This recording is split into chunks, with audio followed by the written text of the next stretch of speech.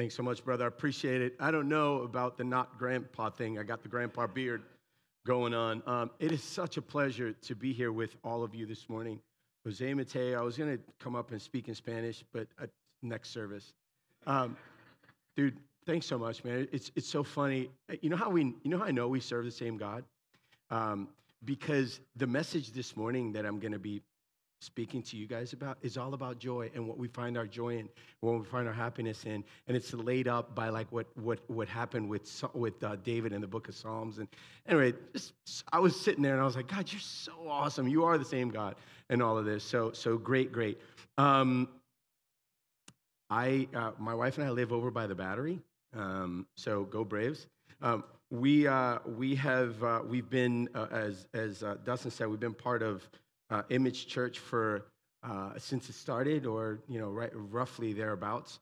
And man, I'm so excited to be here. So excited to be here. But the interesting thing is, like, I feel like I'm home because, again, another Summit Collaborative Church. Like, we have a connection center, right? We've got the "You Are Sent" language. We've got the same. It's the same God, the same. So my peeps, I'm with you guys. All right. And I know this is a holiday weekend, but how many guys are happy your kids are back in school? Yes, right? I remember when I was in elementary school, that was a long time ago. In case you're wondering, 51 years old. Let's get that out of the way. How old is that guy? But I remember when I was in elementary school, I had to learn things like the preamble of the Constitution, Bill of Rights, Declaration of Independence. You guys remember those things? And I don't remember all of them, but there's one thing that I do remember, and that is one of the sentences of the Declaration of Independence that said, and we know this, we hold these truths to be self-evident, that what? All men are created equal, and what? Are endowed by their Creator with certain unalienable rights. Among these are what? Life, liberty, and the pursuit of happiness. And I don't know about you, but as a kid, I didn't really understand these things, like pursuing happiness. What is that to a kid? A kid, every day is happy to a kid, right? He's just existing. But as an adult, you best believe that the goal in my life has been pursuing happiness. And I think if we're honest in here, the question that we all ask ourselves is, how do you find it? Or better yet, what do we find happiness or joy in, right? For some of us, happiness is found in relationships, in sports, in gaining financial freedom. For some of us, happiness is found in a cold beer on a Friday night, a pair of jeans that fits just right. And the radio. No? I did a Google search. On happiness is found in like ... You complete it, right? And this is what Google answered. Happiness is found in, it says happiness is found within. This is one of them. Okay. Happiness is found when you stop comparing. This is what Google says. Happiness is found in March. I don't know why March is a magical month of happiness. In helping others. And happiness is found in the darkest of times. That's what Google said. And then this is the best one I found. Happiness is found in Herkel-Dürkling. Herkel-Dürkel is a 200-year-old Scottish term, which means to lounge in bed long after it's time to get up. I would agree that happiness is found in Herkel-Dürkling.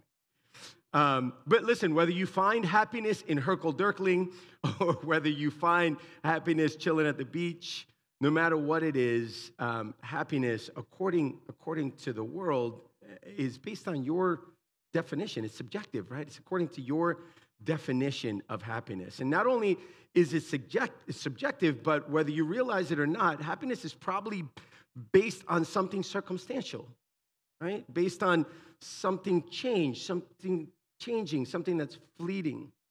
And so the Bible, especially the book of Psalms, is replete with what happiness is, but it takes a bit of a different approach.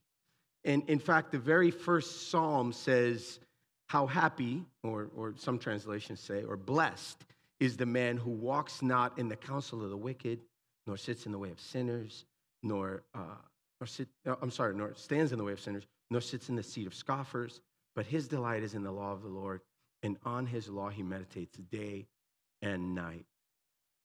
And so the Psalms show us it's not found in what we pursue, but rather who we pursue, or rather who pursues us. And so this morning I want to read Psalm 32 with all of you and glean from David and see if we could get some insights on what this thing, happiness, is. So Psalm 32, verses 1 through 11, hear the word of the Lord this morning. It says, of David, a maskil. How joyful is the one whose transgressions is forgiven, whose sin is covered. How joyful is the person whom the Lord does not charge with iniquity, and in whose spirit is no deceit. When I kept silent, my bones became brittle from my groaning all day long. For day and night your hand was heavy on me. My strength was drained as in the summer's heat. Selah. Then I acknowledged my sin to you and did not conceal my iniquity. I said, I will confess my transgression to the Lord, and you forgave the guilt of my sin. Selah. Therefore, let everyone who's faithful pray to you immediately. When great flood waters come, they will not reach him. You are my hiding place, and you protect me from trouble. You surround me with joyful shouts of deliverance. Selah. I will instruct you and show you the way to go with my eye on you. I will give counsel. Do not be like a horse or mule without understanding that must be controlled with bit and bridle, or else it will not come near you. Many pains come to the wicked, but the one who trusts in the Lord will have faithful love surrounding him. Be glad in the Lord and rejoice, you righteous ones. Shout for joy, all you upright in heart. This is God's word. This psalm is listed as a maskil, M-A-S-K-I-L. It's a Hebrew word for instruction and enlightened saying, a wise saying. And it's one of what we call the penitential psalms. It's Psalm 51, Psalm 32. There are a few other ones. And I preached a message a little while ago on Psalm 51. It was so awesome that you spoke on that today. And this is a sister passage to Psalm 51, in which he wrote after he had been, his sin with Bathsheba had been exposed. And there's a passage in Psalm 51 that says, I will teach transgressors your ways, and sinners will return to you. And so scholars believe that Psalm 32 is this David fulfilling what he wrote. Right? I'm going to teach people your ways, and sinners to return to you. And it's a psalm in which we find David rejoicing in the fact that though he had committed some of the most heinous acts against God and his people, God still forgave him. And so let's take a look at the passage. He says, how joyful is the one whose transgression is forgiven, whose sin is covered. The word joyful here, it's a Hebrew word. I'm no Hebrew scholar, but I looked this up. And the Hebrew word is a Hebrew word called asher. And asher is sometimes translated happy or blessed or joyful. Your translations might say, how happy is the man, or how blessed is the man, or joyful is the man. And the word describes someone who's privileged or happy. And the book of Psalms commonly uses this expression to indicate someone who's fortunate or privileged. Another way to read this passage is to say, true happiness, listen to this, true happiness is found in the person who really deeply understands that they've been forgiven.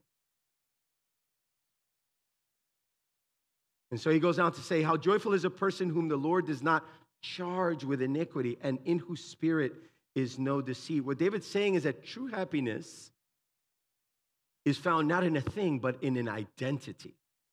Yeah? So we're going to unpack that throughout the rest of our time this morning, but the first point I want to make is this. True happiness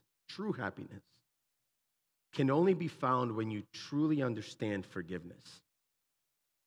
True happiness can only be found when you truly understand forgiveness. And so what I want to call this to all of you this morning is a forgiven first identity. I may be many things, but I'm forgiven first. So for David, he'd been forgiven, again, for some pretty bad things. And he understood that he didn't deserve anything other than death, judgment, separation from God, but instead he receives forgiveness. And that changes everything for him. He also uses this word transgression. A transgression is breaking a command or a law, whether people say whether you're cheating, speeding, or mistreating, you're committing a transgression.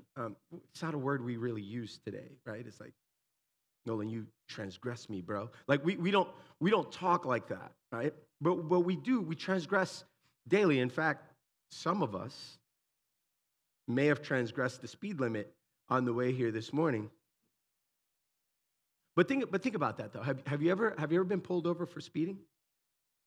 Anybody? Yeah? You don't have to raise your hands. Shame you for that. But how do you feel when those lights are like behind you? If you haven't, by the way, it's terrifying. Your knees buckle, you get all numb, your heart races, you're shaking. And I remember I was pulled over once, and I tried to explain my way out of it. But by the way, to my surprise, the officer gave me a warning. Said, slow down, you're going too fast. Like, you know. And by the way, when you get caught like that, and I wasn't going that fast. But when you get caught and you get let go, like it's an awesome feeling. It really is. I don't know if you can relate. But how, anybody ever got let go? Yeah, see, there you go. You feel relieved, you feel happy, right?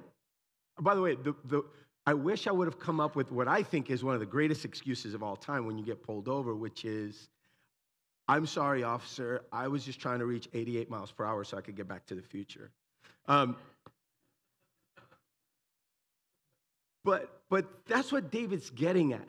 Is that however you feel at that moment when you get caught and you get forgiven for, like if you could bottle that up, that emotion, that thing, if you could bottle that feeling up, that's how Christians who know that they're forgiven should feel every day. That should be our heart posture every day. He calls it happiness. He calls it blessed. He calls it joy. Why?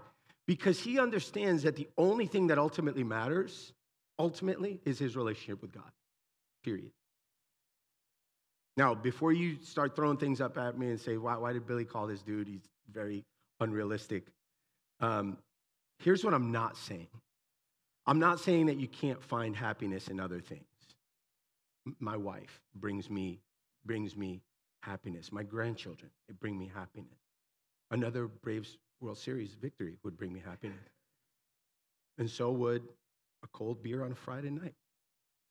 A pair of jeans to fit just so. No, okay, I'll stop.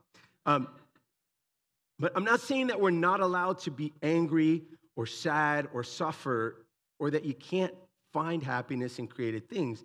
What I'm saying is that when those things don't work out, and when you haven't gotten that job or that promotion yet, when you haven't accomplished that goal yet that you've been shooting for, when your relationship isn't quite where you wanted it to be, you don't have to be devastated by that. Because if you're a Christian in here, then you have a truth that surpasses all of those circumstances. And that truth is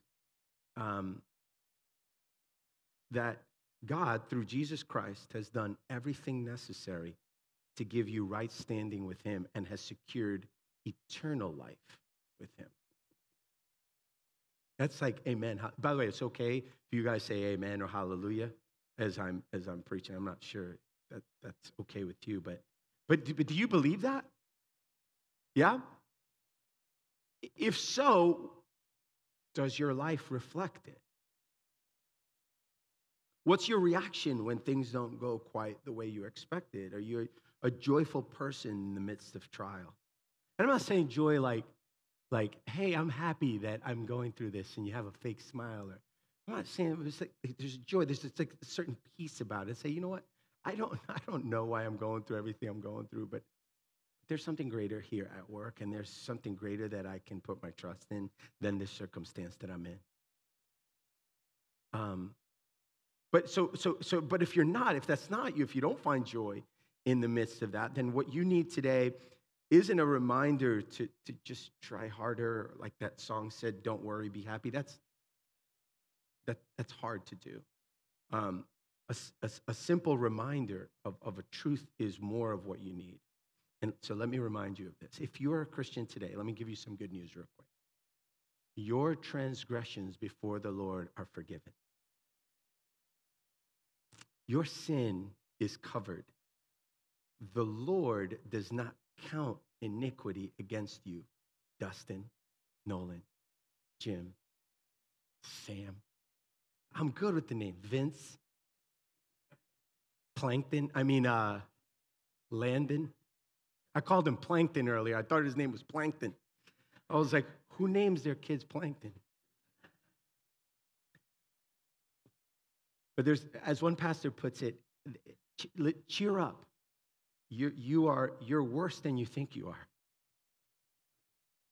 But follows that up with, but cheer up, you're more loved than you can ever think or imagine. That's the beauty of the gospel. Or maybe you're on a different side of this. Maybe the reminder you need today is that you're actually a sinner and maybe you've forgotten. And there's a passage in the book of Luke where Jesus tells this parable. It's Luke chapter 7. And he says that there's a creditor, and the creditor has two debtors. And they both owed money that neither of them could pay back. And one owed money that the other, more money than the other, but the owner graciously forgave both of them. And Jesus asked Peter, he says, in this passage, which of them, or in this story, which of them do you think will forgive him more? And Peter answers Jesus and says, well, I suppose the one that he forgave more. And Jesus goes on to say, that's right, Peter, you're right when you say that. Because the one who is forgiven much loves much, but the one who's forgiven little loves little. And the point that Jesus is making is that in order to realize how great your forgiveness, you have to remember how great your sin is. And so you want to love, if you're having a problem with your relationship with God, loving God this morning, I would tell you, don't try harder. Just remember how big of a sinner you are. Make much of your sin so that you could make much of the forgiveness, so that the Lord's love and the joy and the peace and the happiness that you find in there. Does that make sense? So let me ask you, do you find yourself in a place where forgiveness is not that amazing to you anymore? And so the question I have for you is, do you realize the gravity of your sin? It's easy to forget. But at the same time, don't stay there. When you remember your sinfulness, do you remember the beauty of your forgiveness? The new identity you've been given is forgiven because of Jesus. It's a beautiful two-step dance, right? You're both a sinner and a saint at the same time. And I think this is what was going through David's mind when he wrote this song. He understands the depths of his depravity, and yet how deep are still the mercies of God. And so what does David do? What does this allow for David to do? It allows for him to be confessional. As Nolan said, when the prophet Nathan confronts David about his sin in 2 Samuel, he tells David he's been caught in the act. You are the man. I don't know if you guys know the story. If you don't, 2 Samuel 11. But he says, you are the man. And David tells Nathan, I've sinned. I've sinned against the Lord. And Nathan responds, and the Lord has taken your sin away. You'll not die. He's remembering that moment. I've sinned. The Lord forgives you. Wow. It wasn't just going a little bit over the speed limit for David, by the way. It's big. It was massive. Let me tell you something in here. Nothing, no sin that you have committed in your past is too great that God can't forgive you. No sin that you will commit in the future is so great that it's not forgiven either. Because God loves you perfectly today for everything you've done, doing, will do. Doesn't give us license to sin. It gives us the ability to say, hallelujah, thank you, Jesus. I want to live and surrender my life for you. And so he was remembering. I think he's remembering that. But you know what I think he was also remembering? I think he was also remembering how big of a burden, how heavy of a burden he was carrying while he was hiding his sin. Because he hid it for a while. And then look at verse 3. He says, when I kept silent, my bones became brittle from my groaning all day long. For day and night your hand was heavy on me. My strength was drained as in the summer's heat. I think we can all relate based on the summer we had here, how hard that is. So he realized that holding his sin in had caused him to carry this huge weight. He's saying his strength was drained as in the summer's heat. He says, he's struggling with it. But then he does his two-step dance. Sinner, saint, repentance and faith. Look at verse 5. Then, so as he's feeling this weight, then I acknowledge my sin to you and didn't conceal my iniquity. I said, I will confess my transgressions to the Lord. This is acknowledging his sin, which is repentance. And you forgave my guilt, my sin, which is his believing that he was forgiven. Sinner, saint, repentance, faith. This is what a good friend of mine, Dr. Tom Wood, calls the gospel two-step. Repentance and faith. Repentance and faith. This is what we walk in. And so do you believe the same is true for you today? If so, what does knowing this truth do for you? What does it do for you? How do you respond to it? Well, if God has forgiven you and has given you a new identity, covered, free, then it should lead you to what we called a forgiven first identity. And that forgiven first identity leads to one thing: freedom. You see, forgive is something that you do. Forgiven is something that you are. Forgiven is something that God has done for you. Forgiven is something that you are. It's an identity. And a forgiven person has freedom. Freedom from what? Freedom from guilt. Freedom from self-loathing. Freedom from self-condemnation. From condemning others. Ooh. Listen, I don't know about you, but here's what I don't need in my life. I don't need another voice outside of my own, the voices inside my head, reminding me of my issues. I can do that all by myself. What we need, what all of us need, what I need, is someone reminding me of the identity that Christ has given me as sinner saint, as forgiven. And so is this you today? Do you believe you've been forgiven? If so, the good news is that a forgiven first identity frees you from condemnation. Not only this, a forgiven first identity also frees us to be open about our sin. Confess our sin to one another. Have you ever had something that you were hiding from someone, maybe even happening now? Married people in here, like, how's your marriage? Who are you sharing your struggles with? Let me share a few stats with you, especially for married people. According to a study that was conducted in June of this year, this is a breakdown of the American divorce rate by religion. Catholics divorce at a 19% rate.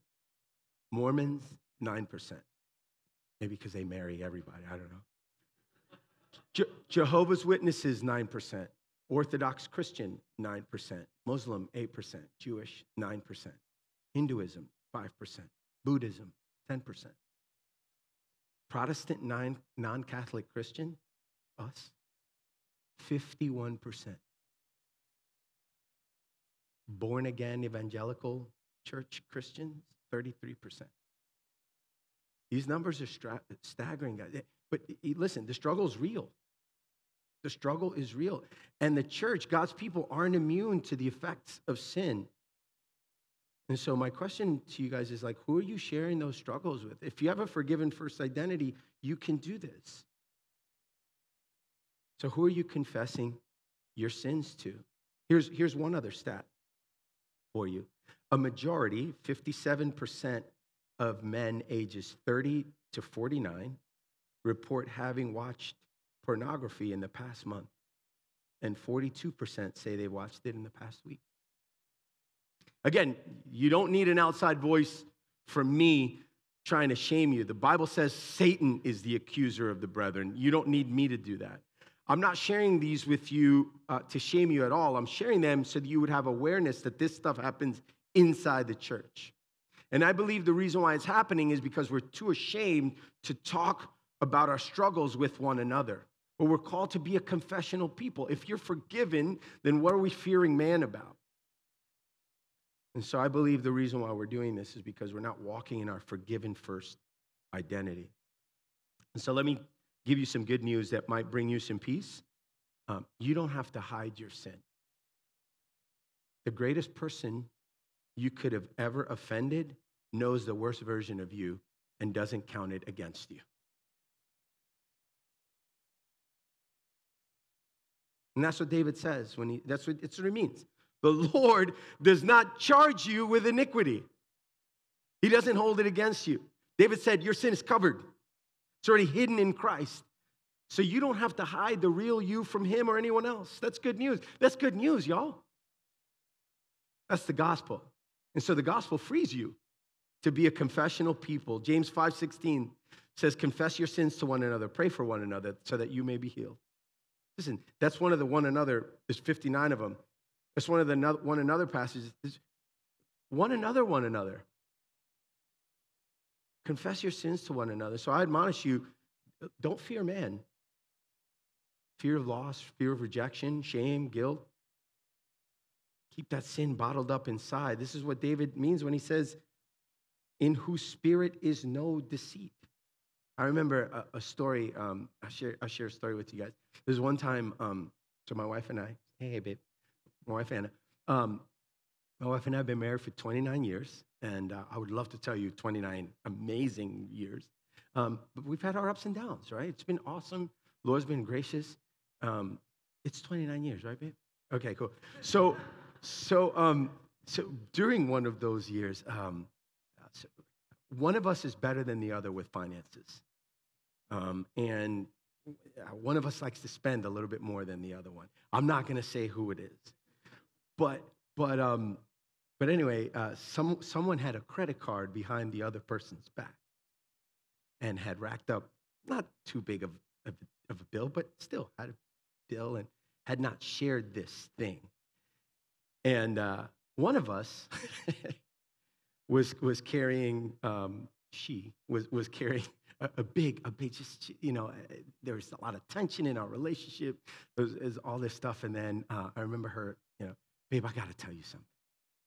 I got to share something with you. And she finally, I think it was like, that was like $1,500. It wasn't like, oh my gosh, I have $10,000 worth of debt. It wasn't massive, but back then, raising 3, it was massive to me, right? And so, I remember the day she told me. And it was so freeing and liberating for her. And I remember what that caused in us was like this just great reconciliation of our relationship. And there was this peace that we just had not experienced in a while and the point in that isn't to shame my wife, by the way, love you, thank you. This was a long time ago, by the way. It's not to say that, right? It's to say that sin puts this massive burden on you. And if you have a forgiven first identity, you can say, I'm not going to fear my husband, my wife, my friend, my whatever. I want to confess. I want to say something to you and by the way, the consequences of it, we had to pay the debt back. That hurt both of us. There's a pain, there's a cost that comes associated with it. But in our sin world, Jesus paid the cost for all of it. That makes sense? Amen? And listen, I'm not trying to tell you, hey, go out here and post all of your sins on social media.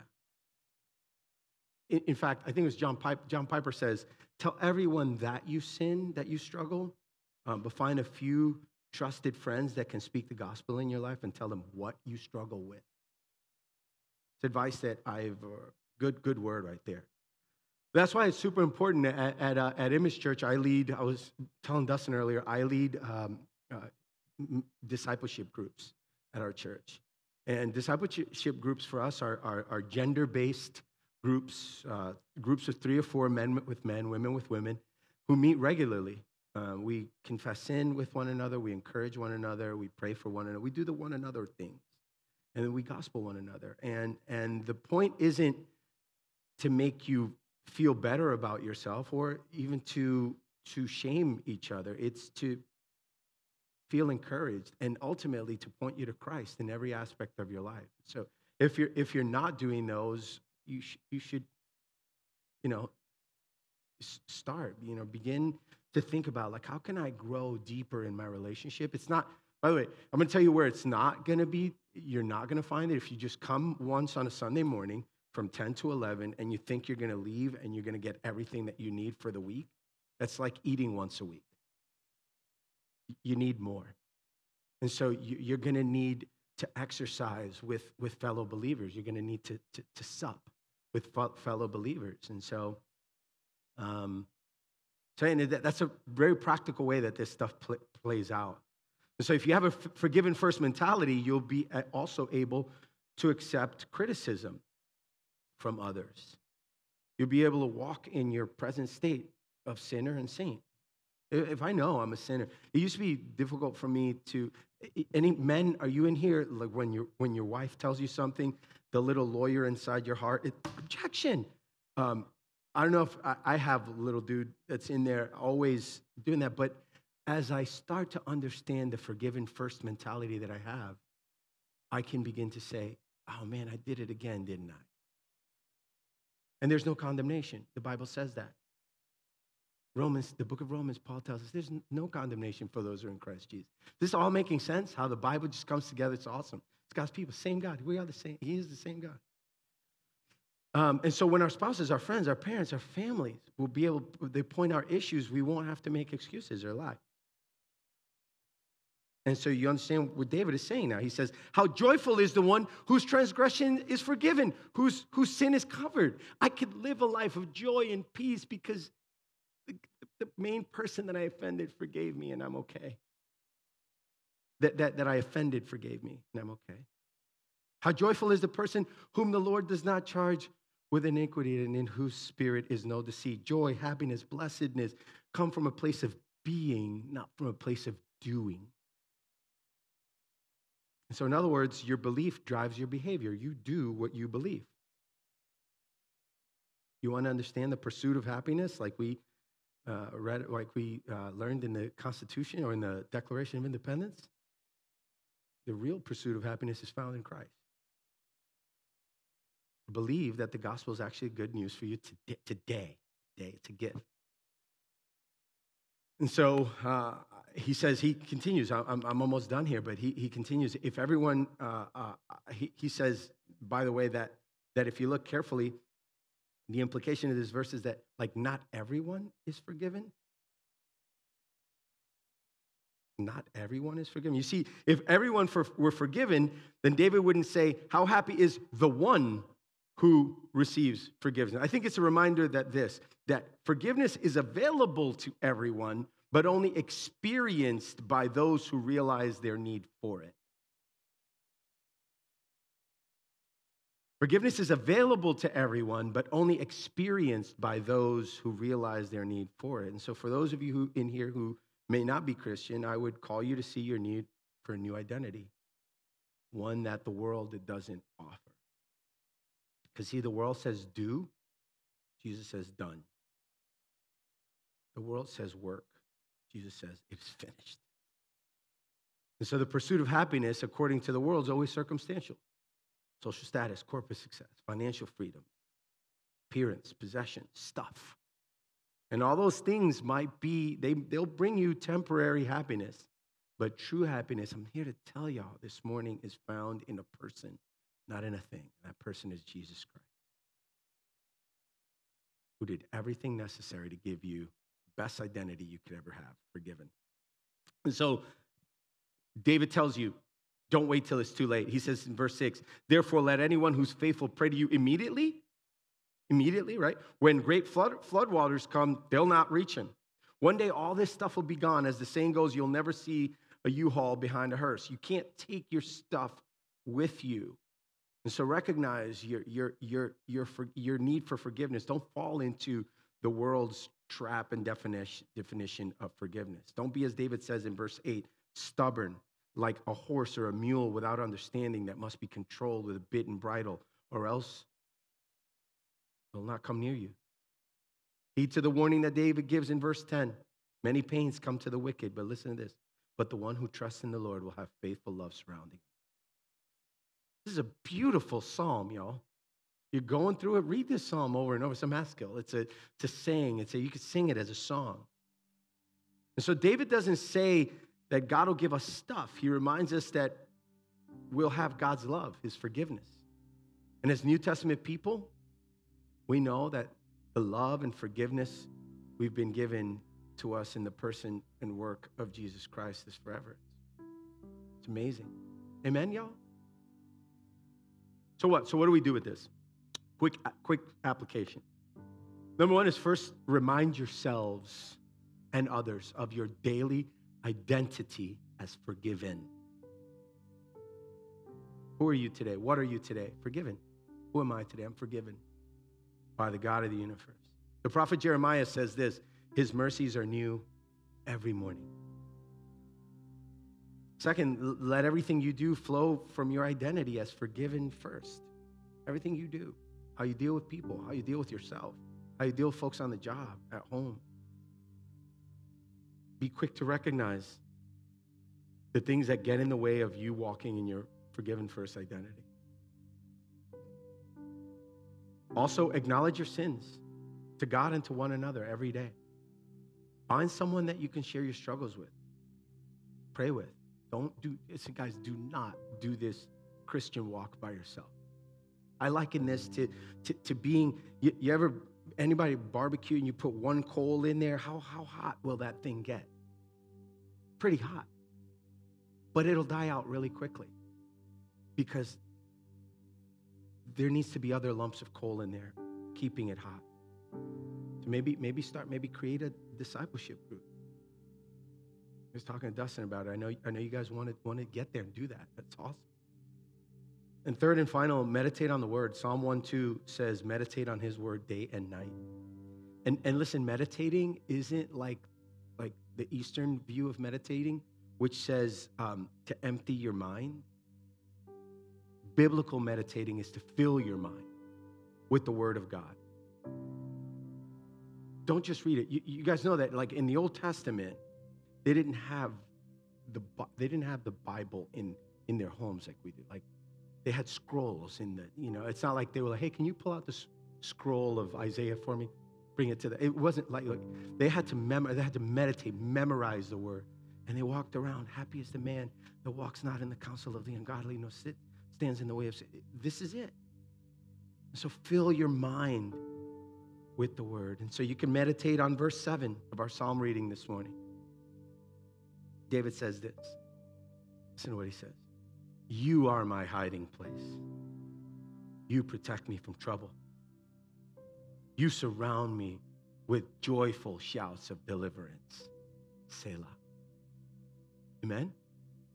So let me close our time this morning the way David closes his psalm, by speaking this benediction over to you. He says, and I'll say this to you, be glad in the Lord and rejoice this morning. You righteous ones, shout for joy, all you upright in heart. Let me pray for us. Lord, we do thank you for the forgiveness that we have as Christians received in Jesus Christ. We recognize, God, that in ourselves, in our hearts, there is nothing good according to your word. But Lord, you call us good. You call us righteous. You call us blessed. Why? Because of the work of Jesus.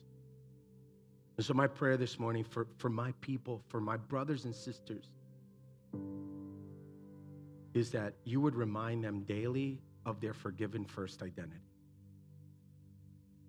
that you would free whoever in here today might have a sin that they have not repented of, that they're too ashamed of talking to anyone about. That you would give them the freedom to know that they don't have to fear man, because Jesus wipes away the fear of man. We're called to fear the Lord. And so thank you, Jesus, for the cross. Thank you, Holy Spirit, for convicting through your kindness, as you say in your word, Lord. Your kindness leads to repentance. And so my prayer this morning, God, for our people, for your people, is that you would allow for us to make much of our sin and even much more for the forgiveness and the work of Jesus Christ. In his name we pray. Amen.